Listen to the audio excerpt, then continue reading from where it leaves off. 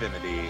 I am your moderator, JP, and I am here with Father Charles. When did I stop being Father Chuck? I noticed that lately. I've been Father Charles. When did I stop being Father Chuck? Father Chuck, I don't know, man. You got me cornered, and I'm feeling a little bit of anxiety right now.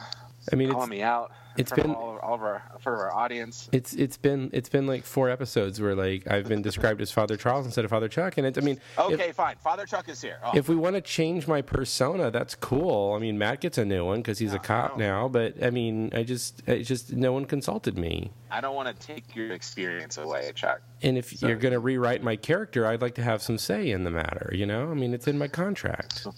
Anyway, I'm here with Father Chuck. Hi, what's up? And I'm also here with Matt Wells. Possibly. I'm still debating. Yeah. I may hang up I may just not be there anymore. See, here's what I think. Here's what's happened, listeners. Is Matt is Officer Matt. He's become a police officer, and because of that, he spent a lot of time at the gym and around lots of really manly men, and so that means he's morphed into like a jock, and now drinks Coors Light. Coors Light. And now that and he doesn't want to associate with us nerds anymore. Now that he's got a chance to sit at the cool table, I get it. Yeah, that about sums it up. Yeah, it happens. Yeah, you don't get dad bod like me without hanging out at the gym. Well, listeners, if you're still listening, we lost them already. You haven't heard from us in a while. Today's episode, we were just going to do another one of our favorite Riftastic episodes where we're just going to talk about what's on our mind, which I'm sure is something you all look forward to every once in a while. So, to start this off, I'm just going to say I've been really enjoying Frasier. And Niles' Suits. All right. So that's what's on my mind. Of all the things that are happening in the world, we have the possible nuclear war. We've got military parades supposedly happening in the middle of Lincoln Avenue, and here is it Lincoln Avenue? I can't remember now. Pennsylvania Avenue. Pennsylvania Avenue. I used to live in D.C. I should know these things. And instead, we're going to talk about Nigel Crane in his oversized suits. Niles. In a. Did I say Niles or I say Nigel? You said Nigel. Oh my gosh! I should just stop while I'm ahead. Well, guys, so there's a car in outer space right now. It's true. There is. It's Matt's. Matt, did you watch the heavy Falcon? I did not. No? No. I didn't either. I just watched like clips of it.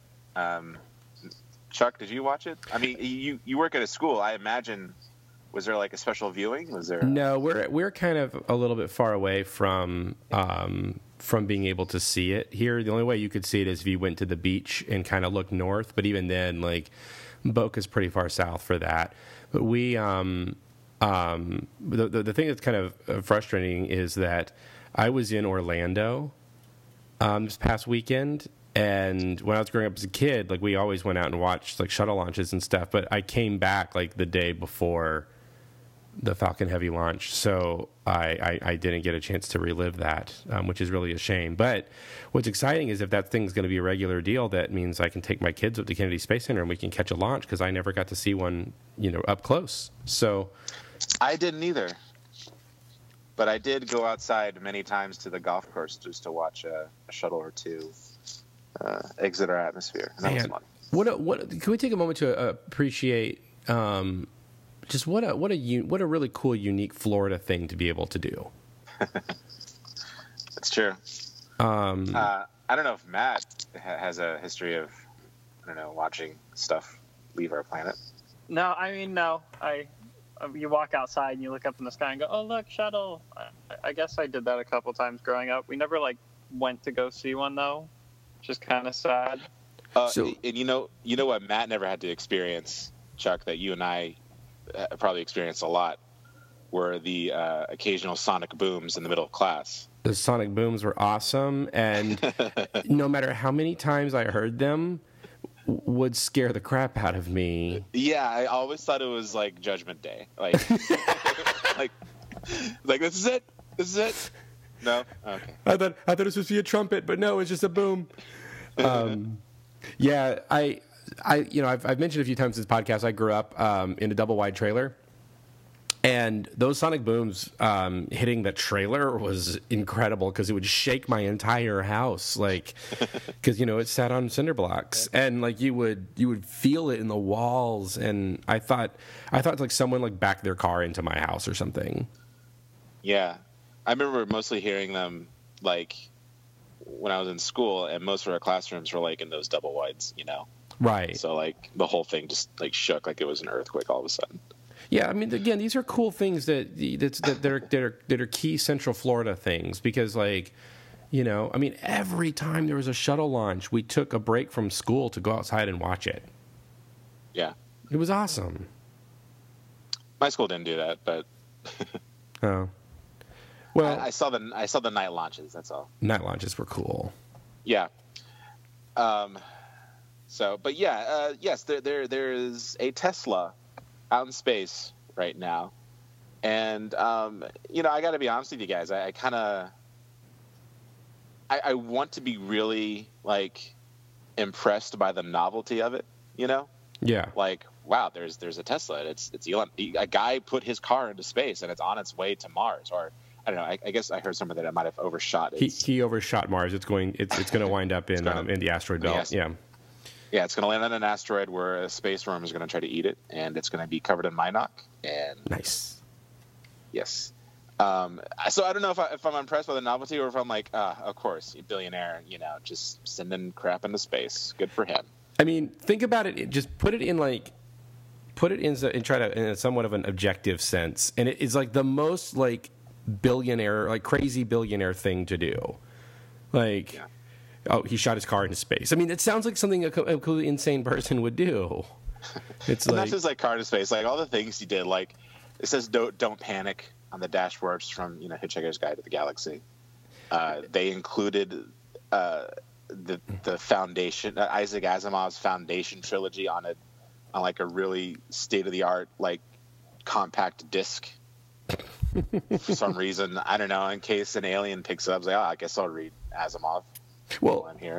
I'm glad you're mentioning this because I just finished Jeff Vandermeer's Southern Reach trilogy. The first book is called Annihilation, and the movie with Natalie Portman is coming out like next week. Annihilation, yeah. And I won't spoil anything because first of all, the movie looks like it's completely divergent from the book. But one of the things the book deals with is sort of the idea of something being so alien to our conception that it makes no sense. Right. And so he does a really good job with that idea. And that's the thing I think about. It's got me thinking a lot about like the Tesla, because the whole Tesla concept, because like, we designed this stuff, like going back to Voyager, was it Voyager 6 or whatever, the one that Carl Sagan put the golden record on. Yeah, I think it was one of the Voyagers. Yeah, is like, okay, I mean, that makes sense to us. But you find like an alien that's working from a completely different paradigm. Like, right. They're not going to know at all what that device is. I mean, maybe they investigate enough, but it's like, but they don't even have like the framework with which they probably won't even have the framework with which to even make the comparison. Like it's you would think that an alien species would be like coming from such an insanely different frame of reference that like a record to them it's I don't know, it's just a funny thing that we think that like somehow out there they're going to find this disc and they're going to notice that there are grooves on it, and they're going to know they should take a really tiny little needle and run that around on it, and that's going to translate into sound. Like, there are a lot of steps involved in that. And we can, and in comparison, we find like a pottery shard in like a dirt pile from like the Roman Empire, and we're like, we don't know what this is. Right. It's just I don't know. It's us trying to understand like how insects function, or like how Right. fish in the southern China Sea,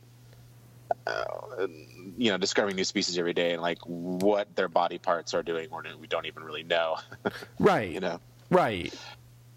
So I mean, but my thing is still like, is this kind of frivolous, or is this in any way scientific? Is it something to be proud of? Is it something to be like, this is dumb? I want to know what Matt thinks. What? I don't know what I think. They put this conversation or the car in space. The car in space. I mean, and just not just that, but also like maybe just, even when Carl Sagan put that record into space on the Voyager, like, is this just kind of like, is this just man's hubris? Yeah, I don't know. I mean, like, from one point of view, what else are we going to put out there? Like, that's true. We only have what we have, so what are we going to do? I say iPhone and Netflix. Why not? I say we stick something out there that makes completely, like, that just makes zero sense to us, so that it accomplishes one of two things: either it will make sense to an alien, or they just get this concept that the only other intelligent life in the universe is completely insane. Just like a Slurpee machine. Yeah. Like. Yeah. Or like they dig up that time capsule that they stuck in the ground at Nickelodeon at Hollywood at Universal Studios Orlando, and fling that into space. Like.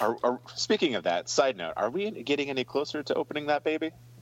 Or. I don't remember. They actually exhumed it when they shut down Nickelodeon portion. Yeah, they've interred it somewhere else. They haven't opened it, but they exhumed it and like put it somewhere. But you can find there's a list online of what's in it. Yeah. I mean, what's his face? Joey from Blossom was the one who the one who put it in the ground, which I think is hilarious. That's funny. Did he put himself in it? Because I haven't heard anything about him. Probably about the time pass. Oh my gosh, that's funny. I'm pretty sure, no joke, I'm pretty sure one of the items in there is a baseball cap that has "Whoa" on it. That's what you launch into space. Exactly. It becomes some society's god, like just. It's like Galaxy Quest. Yeah.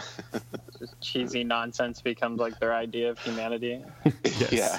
Yes. So, did you guys watch the Cloverfield Paradox? Not yet. I kind of want to watch it. Wait, it's out? Yeah, it went straight to Netflix on Super Bowl Sunday. You didn't know that, Matt? Well, I saw like the commercial that it was coming out. I didn't realize it was out the same time the commercial came out. Yeah. Oh, yeah. No, I didn't know that. That's that J.J. Abrams mystery box. It's not doing well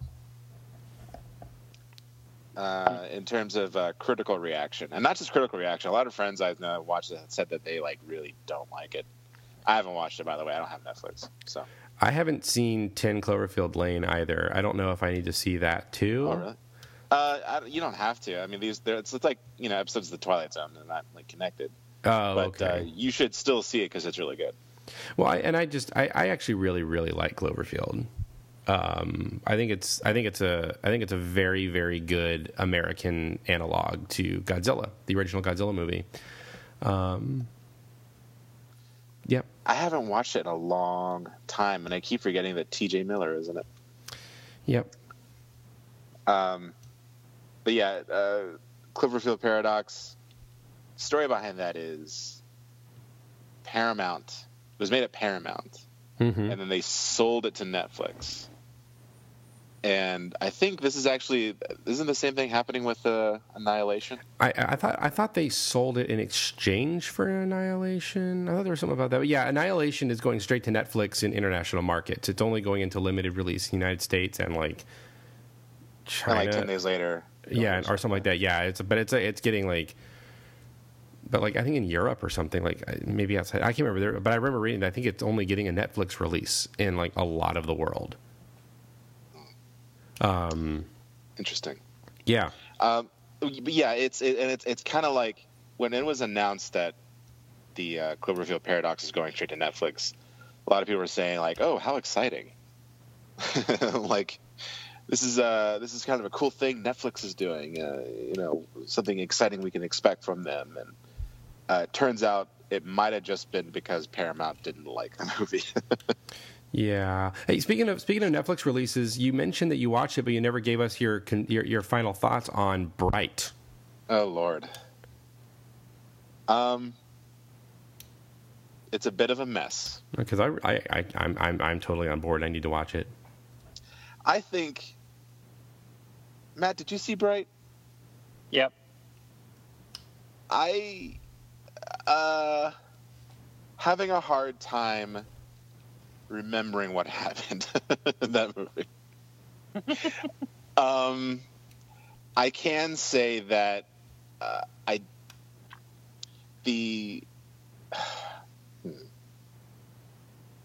I'll start with some positives. How about that? I like I'm drawing a blank on his name, but the guy that plays the orc cop. Joel Egerton? Yes, Egerton. He was good. And I like the orcs. I think they're really cool. I think they look cool. The makeup's really awesome. I actually really love that in orc culture, heavy metal is like their rap. Like they think it's like beautiful music. That's pretty awesome.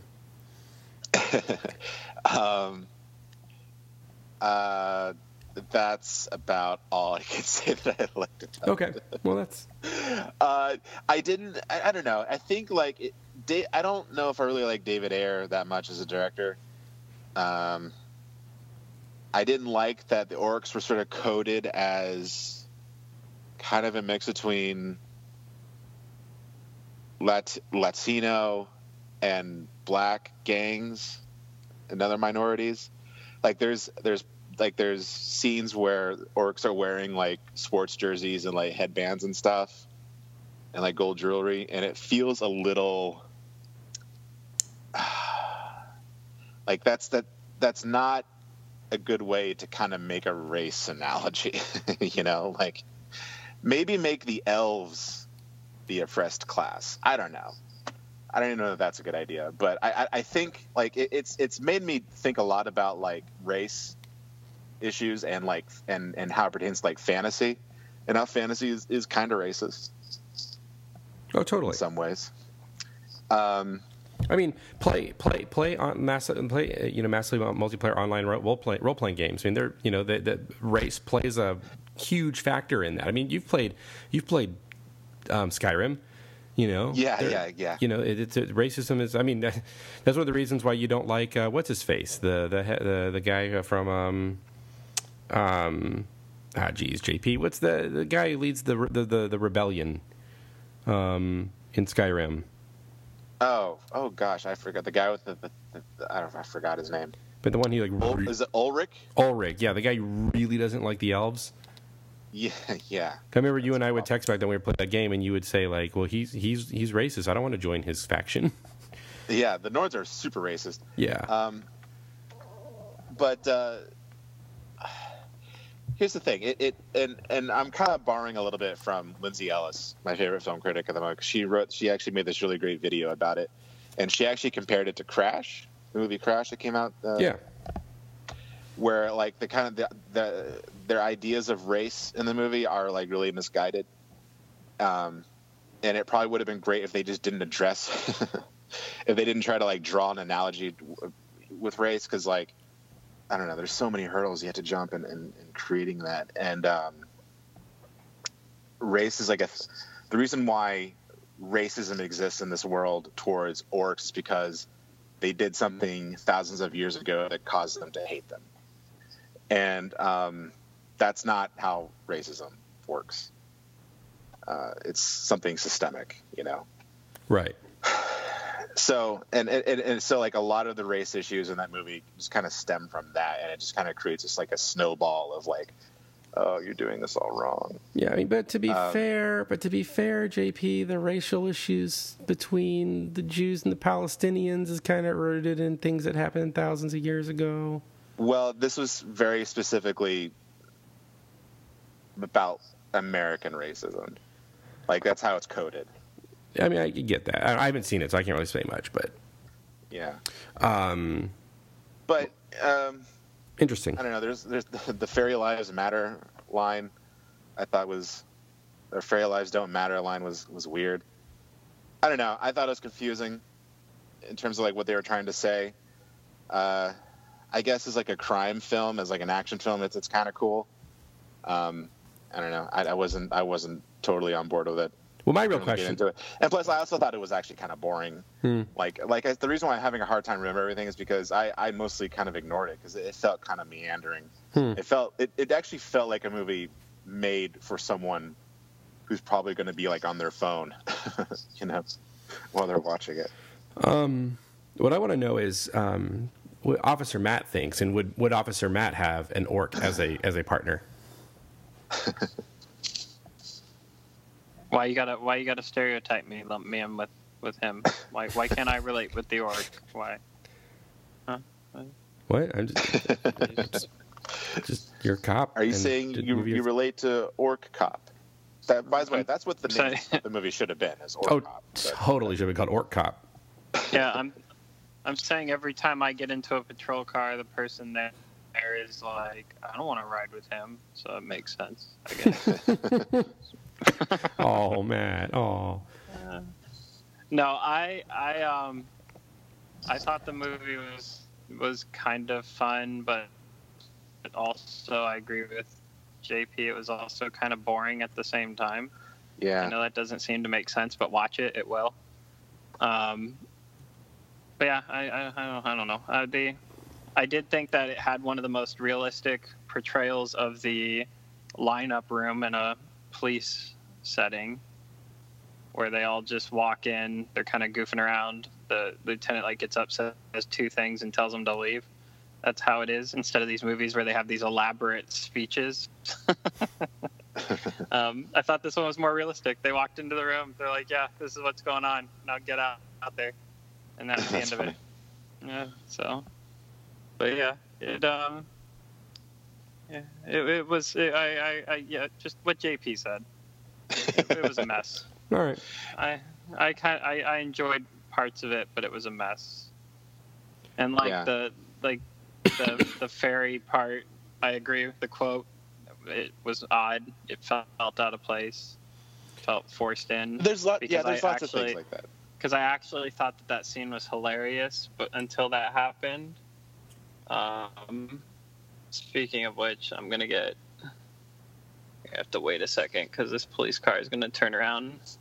But yeah, he's literally pulling up behind me, so I might have to call you back after I finish explaining to him who I am and what I'm doing. So this whole conversation has made me realize something, that January is terrible in terms of movies. Oh, that yeah, totally. I realize that in the abstract, but I realize we're talking about Netflix releases right now. Like, yeah, when we really are. It's this. I mean, we're talking about boring movie. This podcast got boring just talking about these movies.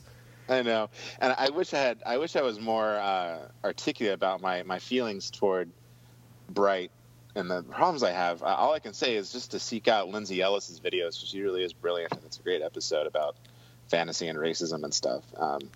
Basically, it just really kind of boils down to, orcs should not be an allegory for minorities. I think that's a bad idea. I don't know, Matt, were you going to say something else? Who knows? I got pulled over. I'm signing my ticket right now. Yeah. No, that was funny. I did know him when he walked up. That's the second time. That's the second time recording with you guys that's happened. So here's something I want to talk about. If you allow me to just interject here. So I was in Orlando this past weekend, as I mentioned before, and I was there because I was going to a funeral for the dad of a guy who I used to, who was in my youth group, and I there as a kid, and a kid I taught to surf, and anyway, the thing that was crazy about it was my childhood church where this funeral was at, and which is, you know, Baptist, as we've talked about, and I tried to keep an open mind, okay, and tried not to be too judgmental over anything that was going on or whatever, and you know, it was what it was, but there was something that was bugging me during the whole funeral sermon, right? Now, I realize I say this, like, critiquing a funeral sermon is usually not, like, the best thing to do. But what bugged me about it, and it didn't dawn on me until almost the end of it, was that the pastor never once talked about the resurrection of the dead. And because of that, it felt like there was no hope in the funeral sermon.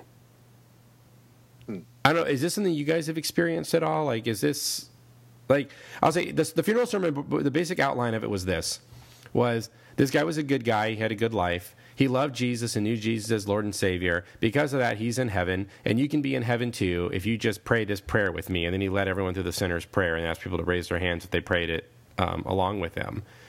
I mean, when you talk about the resurrection of the dead, like, what do you mean specifically? Like, is this something Episcopalians have to do? Like, do you just mention, like, the miracles like Jesus did, or is that what you're talking about? Or, no, I'm talking about, like, how in the book of Revelation and the whole idea that one day Jesus is going to return and raise everyone from the dead, that someday, like, death will be undone. Like, it's a pretty central idea of the Christian faith. Yeah, I haven't been to that many funerals in my life. Like, you could seriously count the number of funerals I've been to on one hand. I can't really remember, but I'll say I don't recall anyone ever mentioning that. See, it's shocking to me. I mean, I realize I guess I'm kind of realizing I grew up not hearing all of that, and that there was a lot of talk about the crucifixion. You know, Jesus' cross, saving us on his cross, and all this stuff. But it ultimately boiled down. It seemed to boil down to a type of idea that, like, Jesus' crucifixion, like, all it is something that made it possible for me to say this prayer that could guarantee me to go to heaven someday.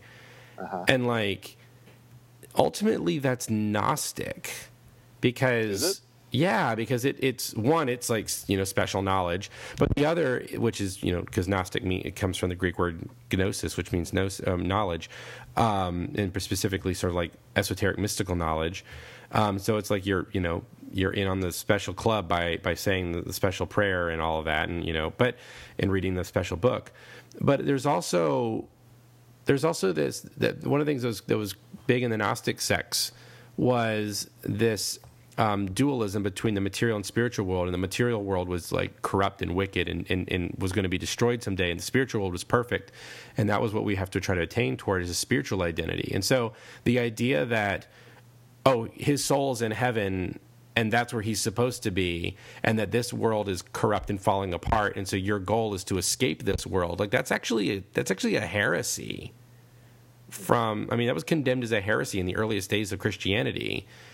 And I don't know, it just really, like, it just took me aback. I don't know. I mean, I'm being sort of the theology nerd right now on the podcast, but it really kind of disturbed me to think of how many Christians I was with that just don't hear the hope of the idea that Jesus is actually undoing death, not just, like, providing an escape clause for everybody. I mean, I'll just say, like, you know, the more I talk to you in depth about, like, the book of Revelation and a lot of different other things in the Bible, I'm sort of realizing, like, how little I know. and not just, like, because I haven't read it or studied it, but because of, like, how I was taught to read it, and that I was kind of conditioned to skim over parts and assume some parts, especially when it comes to Revelation. Yeah, well, I mean, I'm starting to think that maybe I was taught. I'm starting to think that I was taught it wrong my whole life too. Yeah. Matt, what about you? I was caught up in listening, and I'm following, but what's the question again? Because that branched out. It branched out in a couple different ways. So I guess I'm trying to put together a thought while I'm listening, but I'm like, wait, what was the original? That's why just a question, I guess, in the sense of like I'm just sort of I'm trying to share that like I was you started with funerals because I was following your conversation. I was lost on how to form my part of this conversation. So I was at this funeral. I'll recap. So I was at a funeral. The pastor at the funeral in his sermon did not say anything about the resurrection of the dead, like the idea that the dead in Christ will be raised someday. It was all evacuation theology. It was all evacuation theology. And I realized that because of that, the sermon and the whole experience felt very hopeless. Like it didn't seem like there was hope. It was just sort of like, yeah, we're gathered here to be happy that this guy got to escape. Mm-hmm. Like there was no like, and the day is coming where we're all going to be raised and everything's going to be made perfect. And the thing is that he opened his sermon by actually quoting from the last chapter of the book of Revelation, which talks about all of that.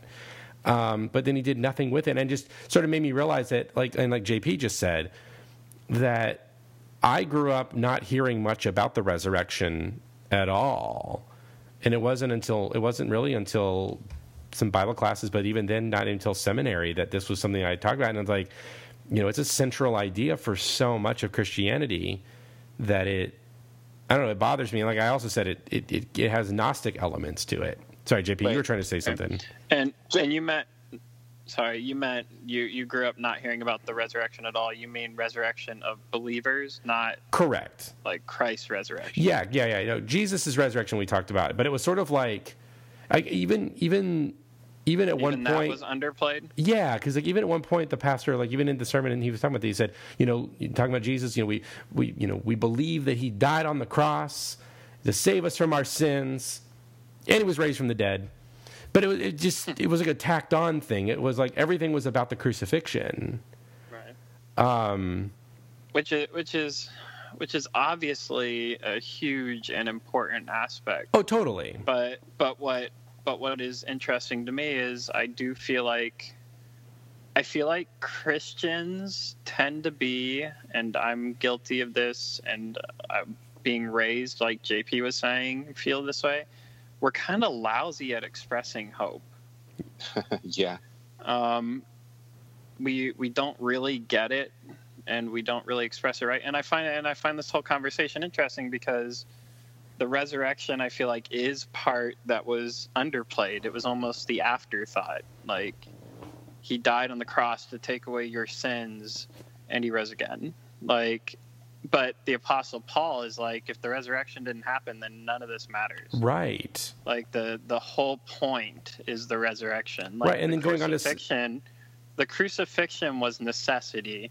The resurrection is everything. It's hope. It's joy. It's conquering death itself. Right. And saying you can have this too. Right, and going so far as Paul even then says, because Christ is raised, we also will be raised. Right. And the whole part of it's the whole mechanism of that the power of death is rendered powerless. I mean, death, where is your sting? I mean, that's, what Paul says in Corinthians. And it's just kind of amazing to me that, I remember my pastor, and this is not the same pastor who preached this funeral. My childhood pastor is at a different church now. But he, I remember him once even talking about like it was during that phase when Baptists were like really upset about the Passion of the Christ. The Last Temptation of Christ. And one of the criticisms he offered was that it ended with a shot of the cross. He's like, it ends with the crucifixion. It doesn't show the resurrection. Obviously, Scorsese is trying to hint at, this is a story But like he was like, made this really strong point about, you've got to have the resurrection. Like, you've got to have the resurrection. And then And like that's true, but then so many of the other people at my church seem to have seem to lost that and are not knowing how to articulate that, I guess. And I mean, I don't know, maybe we can do a whole episode on this, but it's just a thing that I'm just really sort of fascinated, and like I said, and just sort of disheartened by, because it does seem like, I mean, it seems utterly hopeless if your whole message is the world around you is going to crap someday. It's going to burn up. It's going to be destroyed. So your best hope is to pray this magic prayer so that one day you die and your soul escapes, or you wait for a rapture to take your soul away. Like that's like friggin' melancholia. I mean, that's like a really depressing worldview. Instead of the view that the same power that rose Jesus from the dead is alive in you, right? Like I mean, that's a message in the Bible too, but we don't talk about that. Like, right. The same Christ who came out of the grave, the same Spirit that rose him from the dead is alive inside of you. That means that.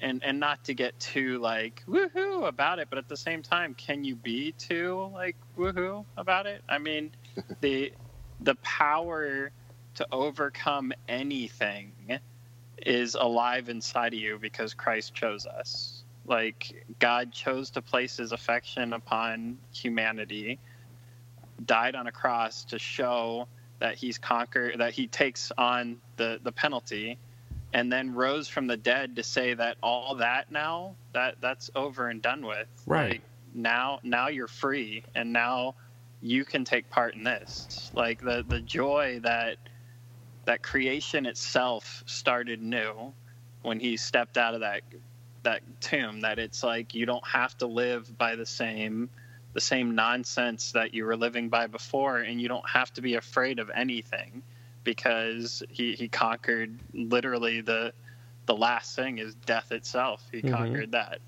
and he's like, now you do it. Like go live, be fearless, be courageous, take risks, do crazy things, knowing that if you're seeking to bring peace, to bring his kingdom here and now to earth, to be a part of introducing that to people, then you can do anything, because like what do you have to fear? Right. Death itself has been conquered. We're free from the concern of death. We're free from the guilt and shame of, oh my goodness, I messed it up. What does that mean? And we are allowed to be alive right now here, and allowed to 100% enjoy that if we would just let ourselves enjoy the right now, because we don't have to worry about later. Like, what does it matter about where I'm going afterwards? I should be able to wake up in the morning and be so filled with joy by the fact that I can be here now with no fear of anything. Like, to live fully, to express a better way of living. Yeah, I mean, the idea, I mean, you think about, this is the thing for me, and maybe we should just do a whole Easter episode, but like the idea that, I mean, you think about how like our framework works based off of death, right? Like death is, the idea that death is this final thing. I mean, it shapes everything. It shapes so much of why we do what we do day to day. It explains why we get greedy, why we try to pursue money, why we try to pursue like all these things, because we run from this framework that time is running out and that we've only got this time to experience anything. But you take that factor out completely, and that I mean totally changes the way you see and interact with the world. The world no longer becomes a place of scarcity and limited time. And so you don't have to worry about, like you said, there's no fear. You're not afraid, because, that the worst thing that could happen to you is that someone kills you or someone you love, and that one day they'll be back. So it doesn't have any lasting permanence. I mean, that's the hope of the resurrection. And to me, it's such an amazing story. And that's the thing that makes the gospel such a cool thing. and to just not talk about that, instead to sort of treat it as like, oh, here's your get out of jail free card or whatever, like that, it cheapens it in such a shocking way. Well, and I had that discussion. I'll call it a discussion because that's the polite way to put it. I had that discussion with somebody before, and it basically came down to where I was sitting there, and they're just going on, and I'm like, but I said, don't you understand that hell isn't the point? Like, we focus so much on hell, and I have to save them from hell. We have to keep them from going to hell. I was like, hell's not the point. And they're like, how could you say that? What's the point then? I was like, Christ is the point. Yeah. Like, if you focus on that, then you don't need to. What's the concern about anything else? Like, we spend so much time focused on judgment and escaping judgment that we're missing the joy of what we've been freed to. Right. It's a pretty amazing. It's a pretty amazing thing when you read through Paul's sermons in the New Testament, and he never once talks about like, oh, here's the XYZ that you need to do to get to heaven. Like, he never even mentions that. Everything, like, his sermons all boil down to, the proclamation of the forgiveness of sins. So that whole idea you're talking about, that judgment, all that stuff that we define ourselves by, that stuff that we're trying to avoid because we're trying to save ourselves, like, that's just gone now because it doesn't, and you said, it's been revealed. It's not the point. It's been forgiven. Right. So now live a guilt-free life. Right. And whether you're Calvinist or whatever other terms I can't think of right now, whether you believe you're chosen but you're still supposed to preach the gospel, or you believe that everybody has a choice, or you believe that it doesn't matter because everybody's going, if the discussion is 100% fully about Christ and what he did alone, then none of that needs to be argued and discussed about right now anyway. Right. Like, why are we standing outside yelling? And I'm not saying I'm not downplaying the joy of being able to dive deeper with people and discuss discuss differences and talk about it, and like we're doing right now, kind of stuff. Like, that I'm all about that. I love it. I love debating. I love discussing. I love hearing things from new points of view. I love sharing my opinion. I love when people tell me I'm wrong, and I love when somebody's eyes light up because they're like, I finally get it for the first time. Like, I love all that. But when it comes to how we interact with the world and what we're supposed to be doing, no matter where you stand on any of those, we should all be out there expressing the exact same message, and that's that Christ died on the cross, rose again from the dead, and has allowed all of us now to be empowered so that we can go out and tell other people that we don't have to be afraid of anything. Right. You never have to feel alone. You never have to be afraid. You don't have to walk through this life wondering, does anybody care? Does it even matter what I do? Because all of that was taken care of for you. You have been freed to live your life 100% free of all that worry and 100% the way you were meant to be. You can be you, enjoy you, love the day from the time you wake up till you go to bed, and have a peace about everything that happens, whether it's good or bad, happy, sad. Have a peace knowing that God himself cares and has said it's going to be okay. Yeah. Like, what? If you're expressing that to somebody, why are you concerned about them accepting it or not? If you're talking about it the right way, who the heck isn't going to want to listen? Right. Except for the one rare example of some like full-on psychotic person. Like, what are you going to worry about? And that's what drives me nuts about people who preach this mindset that, like, if the world likes you, then you're doing something wrong. Because yeah. the world should like hate you because they hated Christ. And I'm like, yeah, I mean, the Bible says they hated me first and all that, but if you really read scripture, it's not quote unquote the world that hated Christ and hung him up on a cross. It was the church that thought they had it all right and didn't want anything to do with the world. Like, it's the people who said that they were the believers and everybody else is not. Those are the ones that rejected, beat him, hung him on the cross. The quote-unquote world were the ones lining up on shorelines to hear him until he had to climb into a boat and go out in the water to preach because there's too many people in the way. Like, so if I'm out and about and people like me, that means according to some pastors, that like means you're living your life wrong. If you can walk into like, God forbid, let's use a 3-letter word. If you can walk into the door of a bar and somebody smiles at you and waves, you're obviously going to hell. Like you're obviously not living your life right, because they should hate you. And when you walk in, there should be like a spotlight and choirs of angels singing, and everybody else should feel ashamed and run from you or throw bottles at your head. But then those same people want to have like churches with like 5,000 people sitting in them every week. Yeah. But then we want those people from that bar to come to our church. Right. Is this idea where like the world has to hate you? Hell is the point. Glossing over the fact about resurrection. Escape theology. Is this all happening? Is this all being preached? Is this all being kept from people like me growing up, or preached at people like me growing up for political reasons? Well, I'll take the moment to just say that the thing that I'm kind of my soapbox right now is a little bit that we need to get real honest as Christians that it doesn't matter if you're Democrat, Democrat, Republican, conservative, liberal, whatever you want to call yourself. We are being used and being bamboozled by political partisan purposes. And we've got people that are telling us, that are dividing us up into good Christians and bad Christians and saying that good Christians are the ones who vote like us and support our causes. And that's super not helpful at all. Because the reality is that it's going to get me in trouble, but for some people, I'm sure, but I'm going to offend people on both sides of the aisle. The Republicans actually don't care. They don't care about pro-life causes.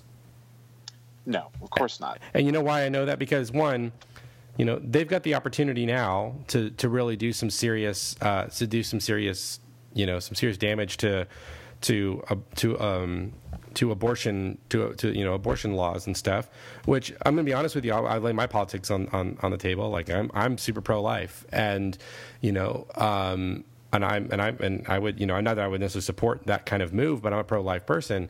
But they don't do it. They've been setting this up, for decades now as their cause, and then they never do anything when they have a chance to do it, because they know that as soon as they do that, they don't have anything else.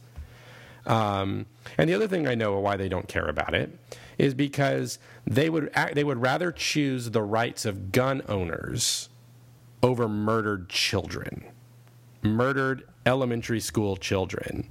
Like, if you're going to care about a 20-month pregnancy, if you're going to say that that's murder, what are you going to do about the 3-year-old kid who was shot in Sandy Hook Elementary? Or I guess 3 years old, too young, but like the 6-year-old kid shot and murdered in an elementary school, and you're going to sit there and say, no, your access to guns is more important than that kid's life. Come on. First, we need to not politicize these tragic events, Chuck. Okay. Well, and that's why I'm going to get to my other point so that we can keep things fair and balanced here, and that is Democrats. I know you're joking, but Democrats also do not care about like the racial and progressive causes that they claim to care about, because they care more about the votes those things bring in. They care about virtue signaling more than they actually care about the causes and doing anything about it, because again, they want the votes. And when they have the opportunity to do any changes, they don't do any changes. I mean, come on. There's a reason why people didn't trust Hillary Clinton in the election. And that's because her and her husband instituted policies that were detrimental to black communities. So, don't get up there and act like, this arrogant attitude that like, because I'm a Democrat and because I'm running off of the goodwill that Obama put out, that I'm suddenly going to get the minority vote. Give me a break. And sitting here and saying that, if you're a real Christian, you're going to vote this way or that. No, you're not. No, you're not. If you're a real Christian, you are going to be a prayerful person, and that may take you places where it's going to require you to make decisions and vote for candidates that might not always fit and line up. But that's because you're looking for the person who you feel is doing the right thing. Which is Jill Stein. Which is Jill Stein. So like I said, I know I'm going to get myself in trouble, and that's why I'm going to say, like, these are my views. These are my personal views. These do not necessarily reflect that of the institution of the Masters of Divinity. But I do think, JP, that that's part of the reason, to get back to your initial question, that I do think there is a political element in it, because I think that there are partisan politics that have put pressure on churches to interpret their scriptures and their traditions in a particular way that makes them palatable to those political ends. Yeah, So- I was talking to you a few weeks ago about. Sorry, go ahead. So what you're actually saying is vote Father Chuck for 2020. Yeah, No, that's do correct. not do that. Do not do that. Even though I won't say what I was about to say, but no, do not do that. I was just gonna say, we talked about. I watched this like 2-hour-long video about someone who did this like intense research on the Left Behind version of the Book of Revelation, and it was like very illuminating and like made me very angry. And how like when you really kind of break it down, that whole belief, it just sounds like like black helicopter backwoods Republican conspiracy theory. And it's very, I don't know. It is political. Like that the whole Left Behind thing is totally political. I mean, come on. Our absolute one of our absolute favorite movies on this podcast is A Thief in the Night, and the United Nations are the bad guys in that movie. And it's so wonderful because the Thief in the Night, they really have like, what's great about that is like they do not go into any kind of like world building in terms of like how the UN comes into power. Yeah, no, Because they clearly can't, A, they can't make the connection, and B, they have no idea how the UN operates. Left Behind is like scarier because they like invent how the UN operates. They just kind of make it up as they go. Also, all this post and pre-millennial dispensationalism is making me think about our new doctrine about post and pre-millennial. Oh God, we're going to do this again. You know, Father Fun, friend of the show, Father Fun is going to be very disappointed that he's not here to talk about this, because he was thoroughly entertained and engaged in that conversation. So JP, cue our listeners into what you just said, because I don't know if they really caught it. Okay, well, see, I believe that I come from a generation. You might know me as a millennial. I prefer millennial. The Willennial. Because I believe I came of age in the period of when Will Smith reached the height of his popularity with his album Millennium. Willennium. But this kind of also led to the story about like kind of comparing it to post-millennialism and premillennialism, which is like the doctrine behind, the rapture and stuff. Yeah, dispensational theology. Yeah. The doctrine behind rap? Sure. Oh, God. The doctrine behind rap. Sure. Oh, my gosh. Why have we not thought about this? You don't you're not going to hear the blowing of horns or trumpets. It's going to be, ha-ha, yeah. No, ha-ha. excuse me. Excuse me. The trump has resounded. I'm just saying. Oh, no. That would be funnier if I actually hadn't seen photos of a pickup truck somewhere in these United States that had the King James Bible passages with the word Trump, the Trump of the Lord, but they had replaced the Trump part with Trump bumper stickers. Yeah. It just reminds me of those pictures are supposed to look like oil paintings of like Jesus embracing Donald Trump in the Oval Office. Have you seen those? No, they have those. Oh, of course man, they do. Of course they do. That goes over with that weird Christian art, I went to this one mega church, I think it was in Dallas, I believe so, yeah, where they had the giant canvas painting of like the modern day world and like the skyline of a modern day world, and like there's just nothing but disaster happening in this beautiful painting, but like you see souls leaving like planes and cars and going up into heaven, and it's like, I don't know, that's what that reminds me of. Have you seen this painting?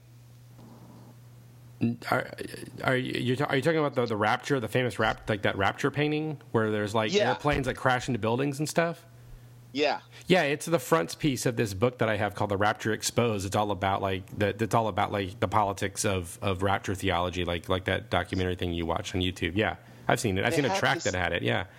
They had this on an enormous canvas at this church, like on the wall. Must have been the original. Into the auditorium, probably.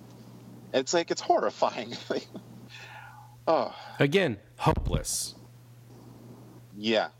Yeah. I mean, I do think that there is a certain degree of politics behind it. I mean, come on. And this goes back, and that's just not now. It goes back to the Puritans and stuff. I mean, they were. These were radical Calvinist people who were worried that they didn't like the Catholics and the Anglicans and all them because they seemed to like they were able to have a good time because they trusted in this unmerited this, well, I shouldn't say unmediated, but this idea of like an abundant grace of God that covered them for their sins, and so like they enjoyed life, they had fun, they partied, they celebrated. Whereas, in a lot of cases, the Puritan communities didn't really do that because, they didn't think, that if you were enjoying yourself, that you were somehow, indulging in the flesh or whatever. And so it takes on that dimension. They try to, the group of people that try to order society along those lines because, they were concerned about people's eternal destinies. And so they would mete out the kinds of scripture readings. There were certain passages of the Bible they didn't want people to read. I mean, for crying out loud, they would try to really get people to avoid the Song of Solomon or the Song of Songs, depending on what your Bible calls it, because, I mean, it's an erotic poem between a husband and a wife that has taken on a mystical spiritual tradition over time. But, like, it's got some pretty explicit stuff in it. And we don't want the people to know about that. Well, let me ask you guys something, and this might be a good way to end. This might be a good last leg of the episode. I don't know how long we've been running. About an hour. I'll ask you guys both, and we're living in a very politically charged climate, thanks very much to the 24-hour news cycle and very much to just the politics of the day and the things that are happening. And because of the condition of our technology, how we're able to connect to each other. And, we have other elections coming up this year and then another one in 2 years. What can people of faith do to protect themselves from people who are going to use their faith against them? In terms of like trying to control them to act politically, like with their faith, like what would you guys tell them to do to keep themselves safe from that? Matt, I'm trying to fully understand the angle that you're coming from by asking, what. So see, just. Ask the question again. I'm phrasing I think I have my answer, but I want to make sure I'm approaching it from the same angle you are, if that makes any sense. Well, we're talking about how I know how politics how people use our religion and stuff to manipulate us in politics. Right. How they lead us along and all that stuff. What can the average, everyday person of faith do? Every Christian, church every Sunday Christian do to protect themselves from that, to keep their wits about them, and so that they're not manipulated. I would kind of argue the problem. I'm trying to phrase this in a way that makes sense, but I guess this is just let's just step on toes episode and worry about it later. Better to ask for forgiveness and permission. Quit trying to protect yourself. Okay. I think the problem is we're too hung up on trying to be comfortable and protected, and we're too concerned that somebody's going to undermine our faith, and therefore we are easily led down side trails and roads that are going to keep us from being influenced by the outside, instead of my faith is big enough to withstand anything that's going to be coming, going, thrown, whatever history has had in the past or will have. Our faith is big enough to encompass all of that. So why worry about protecting my faith and instead just dive into it? Like, just embrace your faith and be out there doing. Like, don't be afraid of the questions. Don't run from people whose ideas don't line up with yours. Don't condemn people whose ideas don't line up with yours. Hold tight to what you believe to be true and interact with them instead. Like, why do we feel that we need to keep it in a box locked up so that somebody can't possibly mess up our world, when instead I'm like, no, you know what, like, let's talk about everything? Because it's like Chuck was saying, you know, I mean, I'm huge pro-life, because to me, life itself is something that should be cherished and protected. But do you condemn somebody because they don't believe that and cut them off and try and pass all sorts of things so that they can't possibly voice their opinion because they're evil and wicked? And if you try and do that, are you accomplishing anything other than pushing them away from discovering the joy of life itself? And instead, invite them into your life, into your conversation, talk with them, be genuinely interested in what they have to say, why they have to say it. Find out the people who are just the quote unquote pro-choice because they don't actually even know what that means. It's just because it's the cool thing to say.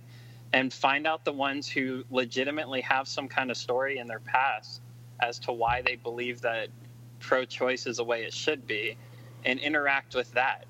Dive into that and find out what issue caused you to believe that it's better to have the option to abort a child, and what led you to believe that, and how do we address that? What issue caused that view in the first place, and how do we address that issue? Because there's an underlying thing to everything. Like, it's not as simple as it's my way, it's your way. It's humanity's way, and we have to figure out what got us here in the first place and why we're so far off track on so many levels.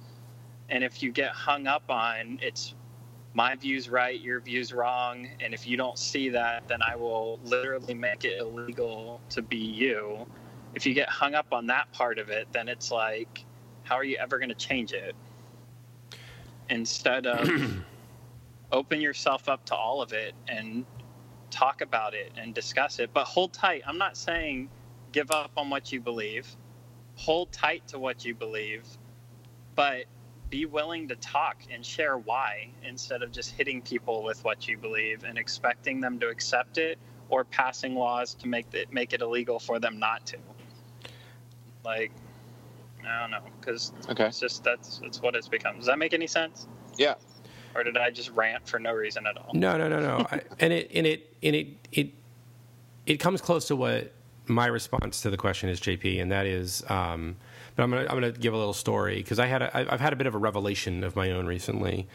You remember, I don't know if you in so much, Matt, because I don't know what your social media engagement is like these days, but I thanks to JP shared a tweet that caused me to actually reinstall Twitter on my phone. That's why I do it. That's why I do it, guys. I haven't been on Twitter in like a year, and then I reinstalled it on my phone because of this tweet, and it came from Jerry Falwell Jr. And it said, I don't remember the exact tweet, but the first line says, Jesus told us to love our neighbor, but... And then he went on this whole thing about but not how to run the Roman government or all this kind of stuff.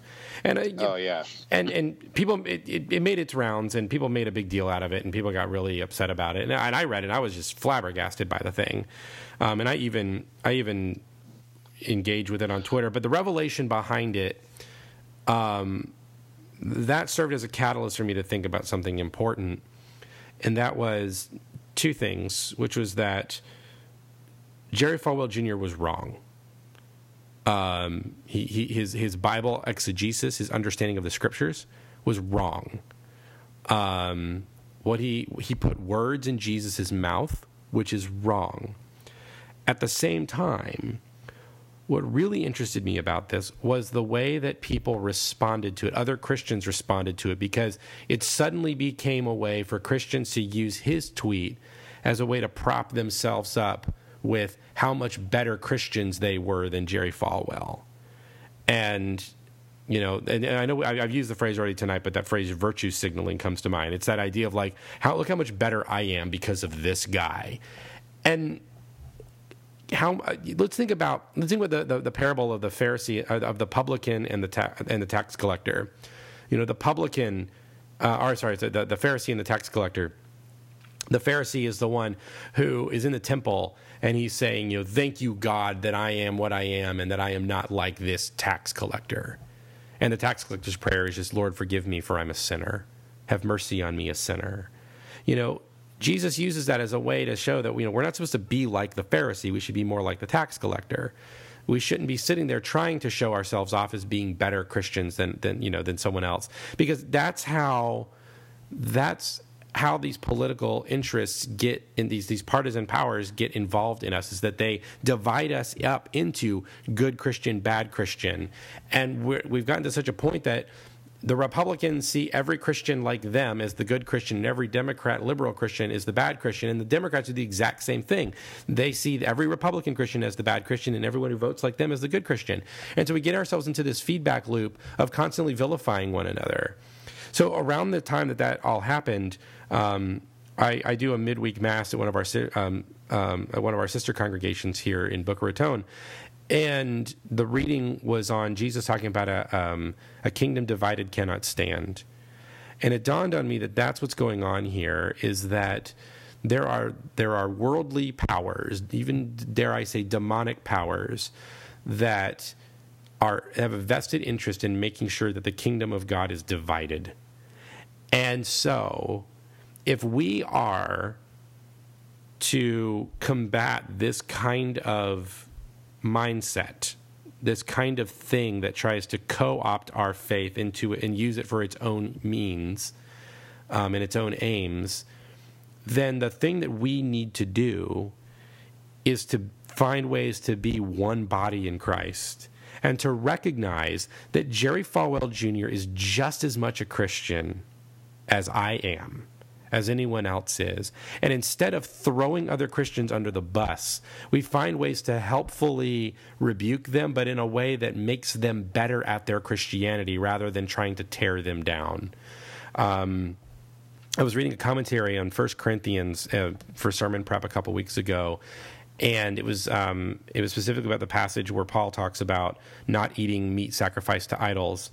And he opens up by talking about love, and he says, you need to love each other. Everyone has knowledge, but the person who has love, knows that they are known by God and all this stuff. Anyway, the point being is that the commentator pointed out correctly that the beginning of all ethics for Christians is love. And so I'm starting to come around to the idea that I have no business criticizing Jerry Falwell Jr. I have no business criticizing Donald Trump until I can learn to love that person. And once I love that person, then I'm in a place to be able to say something. Then I'm in a place to be able to speak. But when you love someone and you do address them and rebuke them, you do it in a way that tries to make them better and build them up rather than tear them down and make them look bad. And so that's the kind of stuff we Christians have to relearn. We have to relearn how to put love as the center of what we do, and we have to learn how to be able to worship together despite our differences, because when it all comes down to it, the only thing that should matter for us is Jesus Christ, his work on the cross, his resurrection from the tomb, as we already talked about, and the way that he has changed the world. That's what should matter. How we vote, our opinions on that stuff, that's all completely secondary. We should be able to worship together in spite of all of that, and be able to have healthy dialogue about those kinds of things, and model for the rest of the world what a healthy, loving society looks like, so that people will come along the journey with us. So that's my sermon. Very good. Okay, awesome. So what I'm getting, just to sort of like sum up what I think both of you are saying, is that there needs to be more, shocker, empathy. Right. Empathy for your fellow man, for people who are marginalized, who are in pain, who have a very different experience than you have. And if there's someone sort of like telling you to not care about those people, to worry about yourself, or that, I don't know, maybe don't listen to that because the point is to help one another. Look, the poor, the poor and working class whites who voted for Donald Trump, they did so because they are legitimately scared and in pain. And we have to recognize that. Like, we may dismiss it because we're saying, 75% of white unemployment is not as bad as black unemployment, all these kinds of things. And there's some truth to that, but that doesn't change the fact that people are legitimately scared. And maybe it's a manufactured fear. Maybe it's not actual fear. Maybe, again, it's a political system that knows that it can feed off of that fear, and we need to find ways to combat that fear. But the point is that we start by first acknowledging that there's real emotion there. We can't sit there and, we have to recognize that, all of us are in this system and all of us are being played, and that the only way to get past being played is by doing the opposite of what they want us to do. They want us to hate each other. And what we need to do is learn to love each other. Right. Yeah. So do that by voting Jill Stein. If that's going to be the case, maybe I will run in 2020. All right. Well, I think that's Matt, unless you have something else you want to add, it's a good place we can end. No, I think we're done. I think we're good. I'm glad. It sounded like we're done. All right. So that's all the time we have. I want to thank Father Chuck and Matt Wells coming out for our wonderful Rift-tastic episode. What are you laughing about? Because, I don't know, it kind of turned into like a real episode. It did. It really did. It got way too real for JP. Way too real. So thank you so much for joining us. Thank you, Father Chuck. Thank you, Matt Wells. Join us again next week, where we'll teach you how to crosshatch. What? Crosshatch, type of like arts and crafts thing. Don't worry about it. Okay. Type of stitching. Anyway. I'm gearing up for that. Masters Divinity starting next week is going to be an arts and crafts podcast. We're just going to completely change our format. Just basket weaving. Why not? Crochet. Just to prepare us for the rapture and the post-apocalyptic future. You never know when you're going to need basket weaving. It's true. Never know. Baskets are handy. Your overlords may be impressed. Mm-hmm. Good night, everybody. Thank you for joining us, and a good journey. Good journey. Good journey.